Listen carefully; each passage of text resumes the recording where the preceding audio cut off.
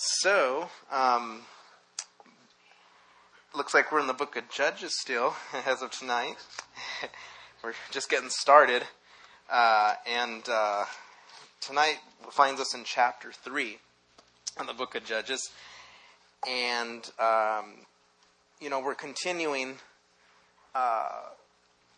kind of with the last part of the prologue of Judges that records this transition between Joshua and now the period of Judges, and that little prologue is chapter 1, which we went over 2 weeks ago, all the way up until verse 6 of chapter 3, which we're going to look at tonight. So there's a transition going on, and we're kind of moving now into the next phase here, the time of the Judges for Israel.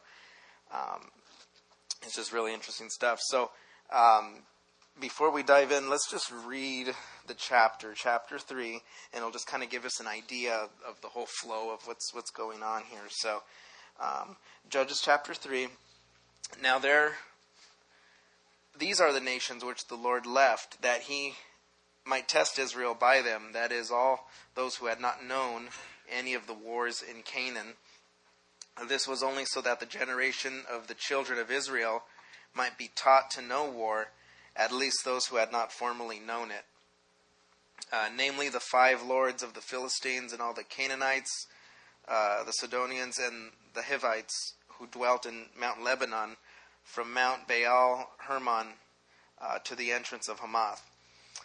And they were left that he might test Israel by them, to know whether they would obey the commandment of the Lord, which he had commanded their fathers by the hand of Moses. Thus the children of Israel dwelt among the Canaanites, the Hittites, the Amorites, the Perizzites, the Hivites, the Jebusites, and the termites. Not that last one. And they took their daughters to be their wives, and they gave their daughters to their sons, and they ended up serving their gods. So the children of Israel did evil in the sight of the Lord, and they forgot the Lord their God, and they served the Baals and the Ashtoreths.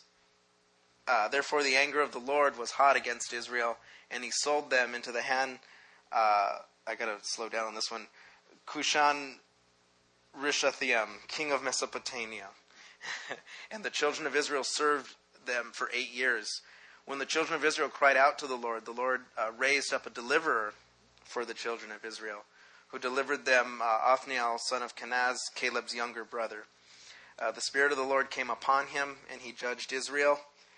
He went out to war, and the Lord delivered Cushan Rishathaim, king of Mesopotamia, into his hand, and his hand prevailed. So the land had rest for 40 years.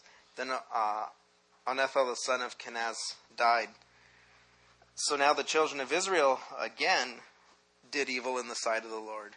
So the Lord strengthened Eglon, king of Moab, against Israel, because they had done evil in the sight of the Lord.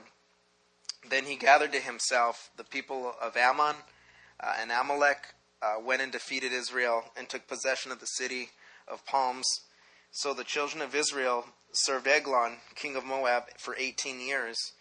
But when the children of Israel cried out to the Lord raised up a deliverer for them, Ehud, the son of Gurah, the Benjamite, a left-handed man. By him the children of Israel sent tribute to Eglon, the king of Moab. Now Ehud had made himself a dagger. It was double-edged with about a cubit in length, and fastened it under his clothes, under his right thigh. So he brought the tribute to Eglon, king of Moab. Now Eglon was a very fat man. That's what it says. And when he finished presenting the tribute, he sent away the people who had carried the tribute. But he himself turned back from the stone images that were in Gilgal and said, "I have a secret message for you, O king." And he said, "Keep silence," and all who attended him went away. So Ehud came to him. Now he was sitting upstairs in his cool private chamber. And Ehud said, "I have a message from God for you." So he arose from his seat. And then Ehud reached from his left hand, took the dagger from his right thigh, and thrust it into his belly. Even the hilt went in after the blade. So the fat closed over the blade, for he did not draw the dagger out of the belly, and all of his entrails came out. Then Ehud went out through the porch. He shut the doors into the upper room and behind and locked them. And when he had gone out, Eglon's servants came to look. And to their surprise, the doors of the upper rooms were locked. So they said, he is probably attending to his needs in the cool chamber. So they waited until they were embarrassed, so that he had not opened the doors to the upper room. Therefore they took the key and opened them, and there was their master fallen dead on the floor. But Ehud had escaped while they delayed, and passed beyond the stone images, and escaped to Seirah. So it happened when he arrived that he blew the trumpet in the mountains of Ephraim, and the children of Israel went out with him from the mountains, and he led them. And he said to them, "Follow me, for the Lord has delivered your enemies, the Moabites, into your hand." So when they went down after him, seized the fords of the Jordan leading to Moab, and did not allow anyone to cross over. And at that time they killed about 10,000 men of Moab, all stout men of valor, not a man escaped. So Moab was subdued that day under the hand of Israel, and the land rested for 80 years. And after him was Shamgar the son of Anath, who killed 600 men of the Philistines with an ox goad, and he also delivered Israel. So that's our chapter for tonight. That's our text, rather. So now we can go home, watch the game. No, I'm just kidding. Just kidding. Right? Now people are texting. I mean, I'm not that into baseball really, but everyone's texting me, "Are you going to see the game?" I go, "No, I can't tonight." It's funny. So anyways, that was in our text. We see in the first part there, that the Lord, what he's doing in verses 1 through 6, he's testing the next generation of the children of Israel by letting their enemies remain in the land. And he's doing this for two reasons. One is so that this current generation here of Israelites would know what it is to fight war.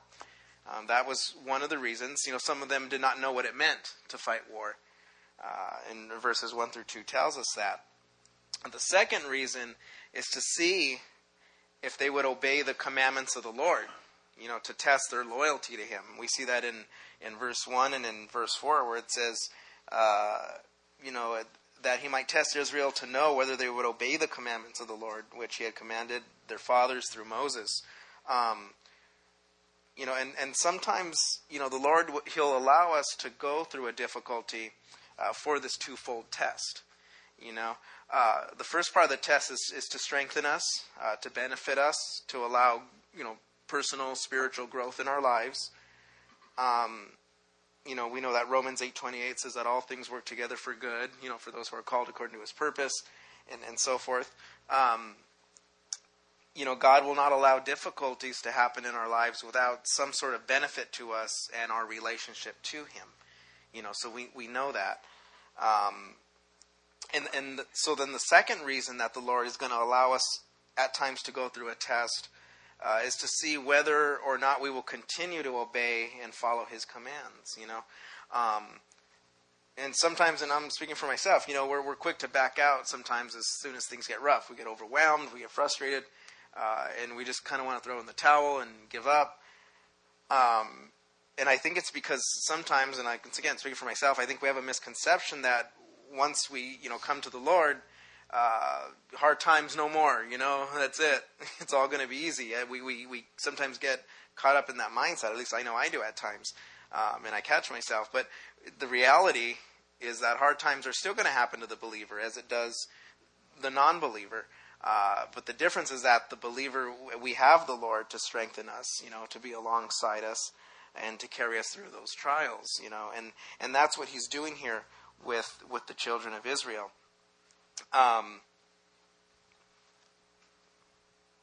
So then moving along through verse 5 and 6, we see how the children of Israel behave in light of this.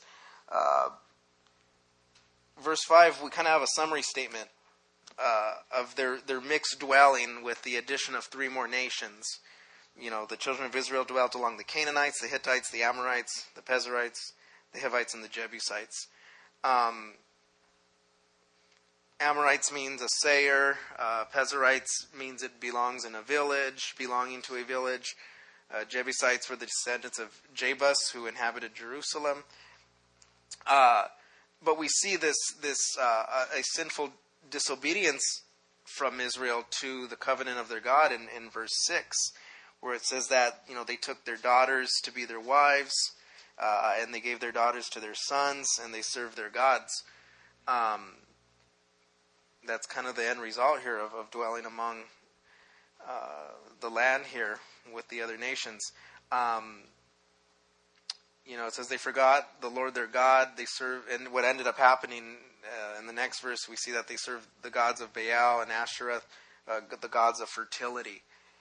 And it's kind of interesting when we went on the Israel trip. There was one exhibit where there were real artifacts of idols from this time, and there were little gods of fertility. You can see them, and they're made out of clay and stone. And it's just kind of interesting, all the Baals and Ashereths. So, as a result of all this, there was a marrying of the people of the Lord to people that the Lord told them not to marry. And what ends up happening is the Israelites end up serving their pagan gods. We know that 2 Corinthians chapter 6 tells us to not be unequally yoked with unbelievers. What fellowship does light have with darkness? And if you or I are in an unequally yoked relationship or a marriage, or with a non-believer, when we know better, the darkness always wins in that kind of situation. That's kind of the rule there. So then moving on in verses 7, we now, see the children of Israel once again, quote, doing evil in the sight of the Lord, and it almost hurts when you read these words over and over again. God delivers them and does so much for them, and then they do evil again in the sight of the Lord, and you wonder when, and that's just kind of our nature at times, but it sometimes, when will we learn, we see this normal sin pattern of Israel here, verse 7. They did evil in the sight of the Lord. They forgot the Lord their God, and they served the other gods, the Baals and Asherahs. Like we said, the gods of fertility of the land, that's who they ended up serving. It's not uncommon for the next generation, the second generation, to forget the Lord. Instead of following him like their fathers did before them. It's not an uncommon thing. In fact, it's probably more common for the second generation to forget the Lord and to turn to other gods, other things that are more important to them than the Lord. And it just goes to show that, God doesn't save people by families. That would be very nice if he did.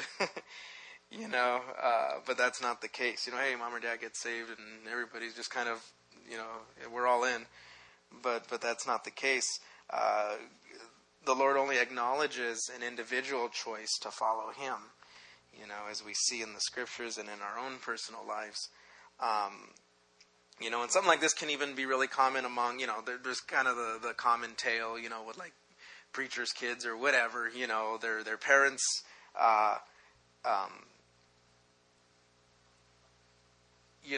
walk with the Lord, and they kind of think, they just rely on their parents' relationship with God, and they, can do whatever they want. And it's with anyone's kids, not just preachers' kids, but you see an example even like with Samuel in 1 Samuel chapter 2. You see Eli's sons, they were wicked before the Lord. I mean, these guys are just really, really bad, and just one generation away, one walks with the Lord and one doesn't.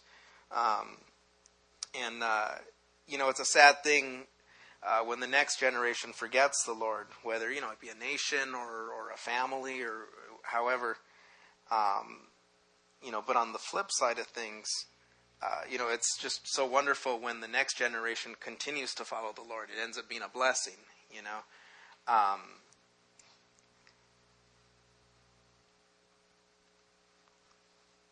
Exodus chapter 20, verse 4 through 6, he says, you shall not make for yourselves a carved image, any likeness of the heaven above and the earth beneath, water below. In other words, don't have any other gods. For I, the Lord your God, am a jealous God, visiting the iniquity of fathers upon the children to the third and fourth generations, to those who hate me. But on the flip side, showing mercy to thousands, to those that love me and that keep my commandments, what a blessing when the next generation chooses to obey the Lord. And, sometimes you'll see like families, you'll just see generation of generation just sin and darkness and addictions and all this stuff. And then somebody comes to the Lord and that cycle is broken, and it's only God. It's not willpower or anything. It's a God thing, and that chain is broken. But once again, if their kids don't continue, then that cycle will continue. And we see it, we see it in family and friends and so forth. Everybody's into the same thing, their kids are doing what their parents did or whatever, and everyone's just kind of doing their own thing. So that's kind of the sinful pattern of Israel. And then we have this pattern, this holy pattern of Yahweh, of the Lord in verse 8. It says, therefore the anger of the Lord was hot against Israel. He said he's a jealous God, like we just read. And he sold them into the hands of Cushan, king of Mesopotamia, and the children of Israel served them for 8 years. And this king here, his name means twice wicked. It's kind of interesting, just, I don't think it's a coincidence, kind of interesting. That's what happens, next generation walks away from the Lord, and sometimes it's even worse, the wickedness and the sin and all of that, So then in verse 9, we see the cry of the people of Israel to Yahweh for deliverance. In verse 9, it says, then the children of Israel cried out to the Lord, and the Lord raised up a deliverer for the children of Israel, who delivered them. And this guy's name is Othniel, and he kind of he's raised up to become one of the quasi leaders of Israel, because we got to remember this is a time in history before Israel had kings, officially, so these judges are being raised up, and his name means Lion of God, and we see the enabling of this judge by God in verse 10. It says the Spirit of the Lord came upon him, and he judged Israel and went out to war, and the Lord delivered the enemies to him. And we see that God, once again, we see it over and over in Scripture and history and our lives that, God doesn't always necessarily call the equipped, but He equips the called, and He's going to do even more so that, as we're going to see in our chapter with Ehud. It's really encouraging. So Othniel went out to war, like we read. The Lord delivered the king Cushan into his hand, and the land ends up having rest for 40 years in verse 11. And then eventually Othniel dies. We see that in verse 11. And you think, if one guy, one man was able to accomplish all of this through God's Spirit, upon him. Imagine what us as believers, who have access to God's Spirit on a daily basis, what can we do for the Lord and for our land, if you think about it. It's just encouraging when you read stuff like that. So then moving on, in verse 12, we get now to this guy Ehud, his account here. And his story is pretty interesting. I've always been kind of fascinated by it. Once again, what happens? Verse 12 through 14. What do the children of Israel do? First, right off the bat, after all this that God did for them, the children of Israel again did evil in the sight of the Lord. So, what ends up happening is they end up reaping the consequences of that, as we're going to see. They turn to their life of sin again, verse 12, doing evil in the sight of Yahweh, and God ends up judging them by strengthening Eglon, the king of Moab. We see that in verse 12 and verse 13. And as a result, once again, the Lord has caused the enemy to prevail against Israel, and they end up serving this guy Eglon for 18 years, in verse 14. That's a long time. And it's kind of interesting, how much emphasis is put on the fact over and over again that their evil was done in the sight of the Lord. We see that over and over. Sometimes when we sin, against the Lord, we might think we're getting away with it at times. We think, oh, nobody's around, nobody sees me, but we forget to look up,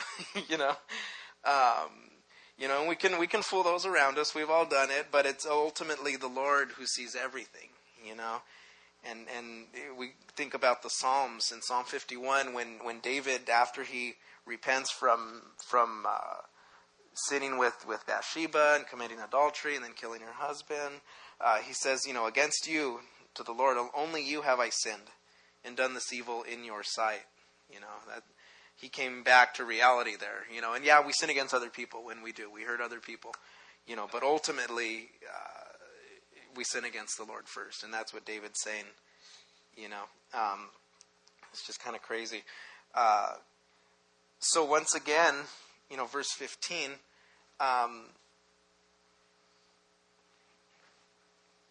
the people cry out to the Lord, and in God's mercy and His grace, He raises up another deliverer for them. And like we said, this man's name is Ehud. It's kind of interesting in verse 15. It makes mention over this fact that he's left-handed. Shout out to all the left-handers in the room, right? It says it right there. He was a left-handed man. It goes out of its way to say that.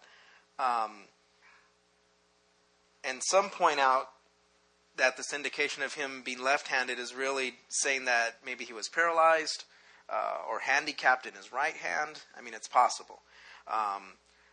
It's also pointed out, we know from Judges chapter 20, it says that the Benjamites were also known for their ability to throw a sling with their left hand, and not miss. So, could be that too. I'm sorry? That's it, yeah. Wish I had that skill. But, ultimately we don't really know for sure why he was left-handed, but it goes out of its way in the text to tell us that he was left-handed. It could have been through some sort of disease or misuse of his hand, that he was not able to use it on his right hand. And because of this, maybe it's possible he wasn't able to go to war, since a left-hand use of the sword would have been awkward in battle, who knows. But we do know that he's left-handed, and we're actually going to see that come to play in a little bit as we look at our text. But so the children of Israel, they send tribute to Eglon, the king of Moab, by this guy Ehud. It's part of their tribute money and all. In verse 15 we see this happening.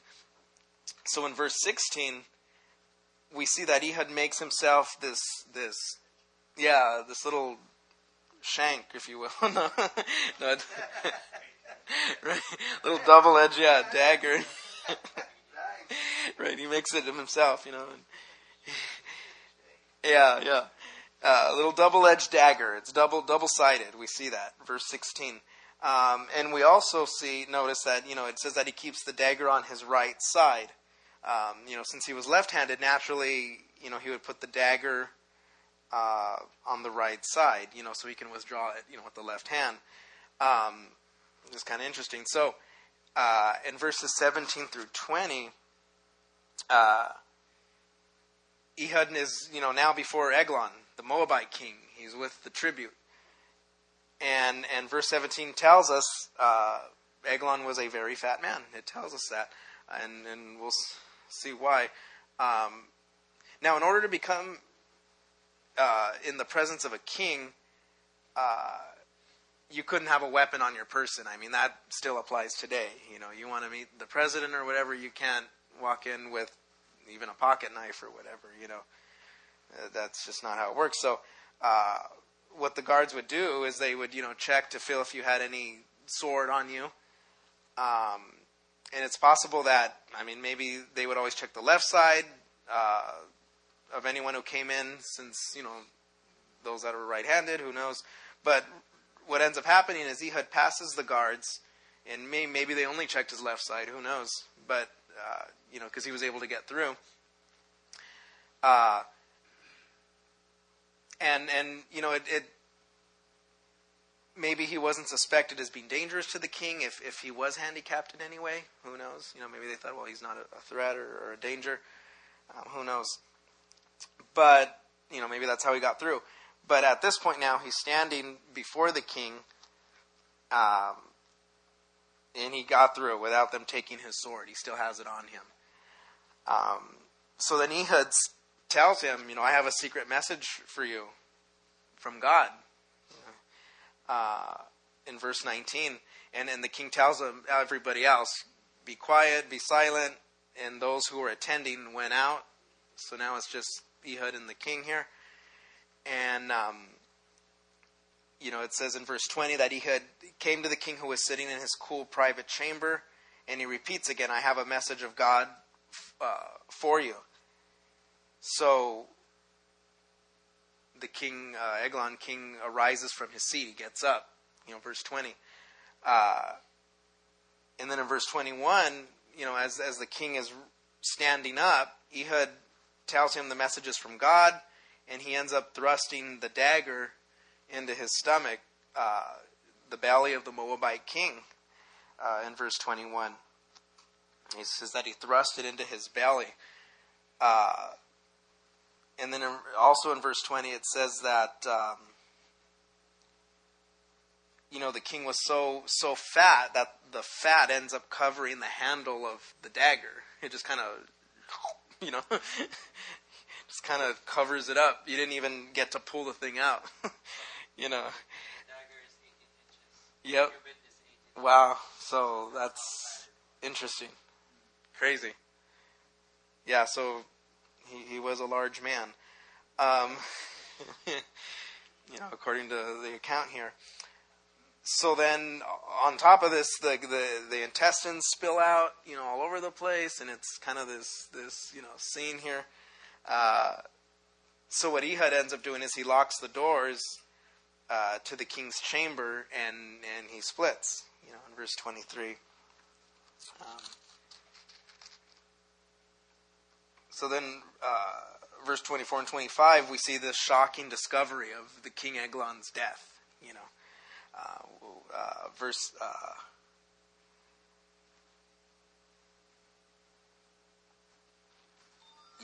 verse 24 and 25. In verse 24, we see that the guards find that the doors are locked, so they assume that the king, when it says tending to his needs, in other words, he was in the restroom. They assume that, and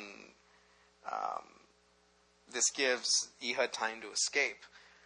So then after a while, everyone's just kind of standing around, and it took so long for him to come out. It says that the guards were embarrassed from waiting around, so long for him, because, he was in the restroom for so long or whatever. Got a little embarrassing after a while, so we know how that is. Exactly. Exactly. You have they're waiting around, so they unlock the doors. I had to go get that little extra key that comes with the door lock, to unlock the door. And they find the king of Moab dead on the floor in verse 25. So it's just this big shocking scene. It's like, oh gosh, what's going on here? So after all this, Ehud goes back to the children of Israel.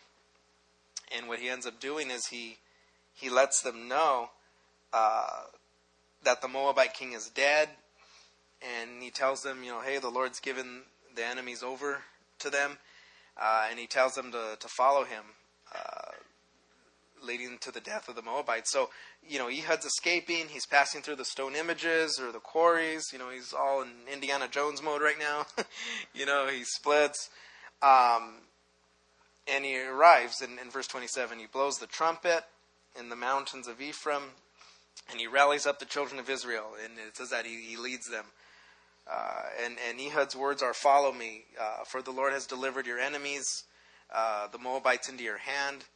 And it says that they seized the fords of the Jordan, leading to Moab, and it did not allow anybody to cross over. And they killed about 10,000 men of Moab, all stout men of valor. Not a man escaped. It's just kind of interesting. Stout men of valor. It can also be translated stout-hearted. And what a cool thing as men of God that we be stout-hearted. And willing to just move forward. I'm sorry. It struck me reading this that the 10,000 men he killed were probably occupiers of Israel, and they were trying to escape back to Moab. Mm-hmm. Yeah. That's all. Yeah, interesting, yeah. No, totally. Just wild stuff happening here. Stuff that only God could really cause to happen, when it comes to numbers and all. So yeah, they killed 10,000 men. Not a man escaped. And as a result, Moab was subdued that day under the hand of Israel. And the land had rest for 80 years, verse 30 tells us. And then in the last verse of the chapter, we see the next judge, the third judge of Israel, Shamgar, and which means a sword. He was the son of Anath, and he killed 600 men of the Philistines with an ox goad, which is this 8-foot pole with a metal spike on it on one end. Yeah, so he was a bad dude. and then on the other end, there was a blade, and you cut the grass with it. So he was like, yeah, it was like something out of like a superhero movie or something. I don't know. But he ends up delivering Israel. We see that as well. So he's the third judge of Israel. So we moved out of Joshua era. We're now full on into the judges area, and we've covered 3 judges as of tonight. Now, going back to the part a little bit with Ehud's dagger, I think there's something kind of interesting, even from a story like this. First off, what kind of dagger does Ehud make for himself? It's a double-edged dagger, double-edged sword. What is likened to a double-edged sword in the Bible? The Word of God, right? Hebrews 4:12 tells us that the Word of God is a double-edged sword, and it pierces to the bone and the marrow, and it cleanses our iniquities. It's double-edged. It convicts us, but it also cleanses us. There's those two sides to it. So then Ehud makes himself this double-edged sword, and what does he do with it? He thrusts it into the king's belly. So far, like we mentioned earlier, that he can't even pull out the handle. This can represent, I think, the Word of God, going deep inside of us into our inmost being, like it says, to the very marrow of who we are. He thrusts that thing so deep into him. And the result of this dagger going deep inside the king of Moab was that the intestines spilled out, all the junk, all the ugly stuff, And, when the Word of God goes deep inside us, into, like we said, into our inmost being, like the Scriptures say, to the point of the joint and the marrow, all the junk, the sin in our hearts begins to come out as the Word of God cleanses us. Like we said earlier, it's a double-edged sword. It's convicting, but it's also cleansing. John 15:3 describes the Word of God as a cleansing agent. Jesus says, "You are clean because of my word that I have spoken to you." So we know that in Scripture, that it's an agent that is cleansing. So, the sin of our hearts, in our hearts, comes out as the Lord reveals it to us. But He obviously doesn't just stop there, as we know. He changes our hearts, and He makes us a little bit more like Christ as He continues to bring out that sin, that lurks deep inside of us, in our inmost being, stuff we didn't even know existed, And the more we get into the Word, and the more we read it, and it's just in us, in our hearts, in our minds, God reveals more things about ourselves, We all know that. We've all been there, and we continue, hopefully, to go through that process as God continues to cleanse us. So, Word of God goes in, the junk comes out. If there's anything on a practical level that we can get, from this interesting story here, and it's just that constant reminder. It's basic, it's simple, but it's much needed in our lives as believers, as men of God. So, having said that, let's pray. Lord, we just want to come before you again, Lord. We thank you for your word, Lord, just for speaking to us, Lord, even through these stories, Lord, that are just kind of interesting and how you use the most unlikely of people at times, Lord. People, you're the one who equips, you're the one who enables, and we pray for us in this room, Lord, as men, that we would be stout-hearted men of valor for you, Lord, as these men that fought for Ehud, Lord. And you, through your Spirit, Lord, you would just raise us up to make a difference, Lord, in the lives of those around us, and even in our land, in our country. Who knows, Lord, how you want to use us, Lord. We lift these things to you, Lord, and we just pray you come before us as we go home. In Jesus' name we pray. Amen.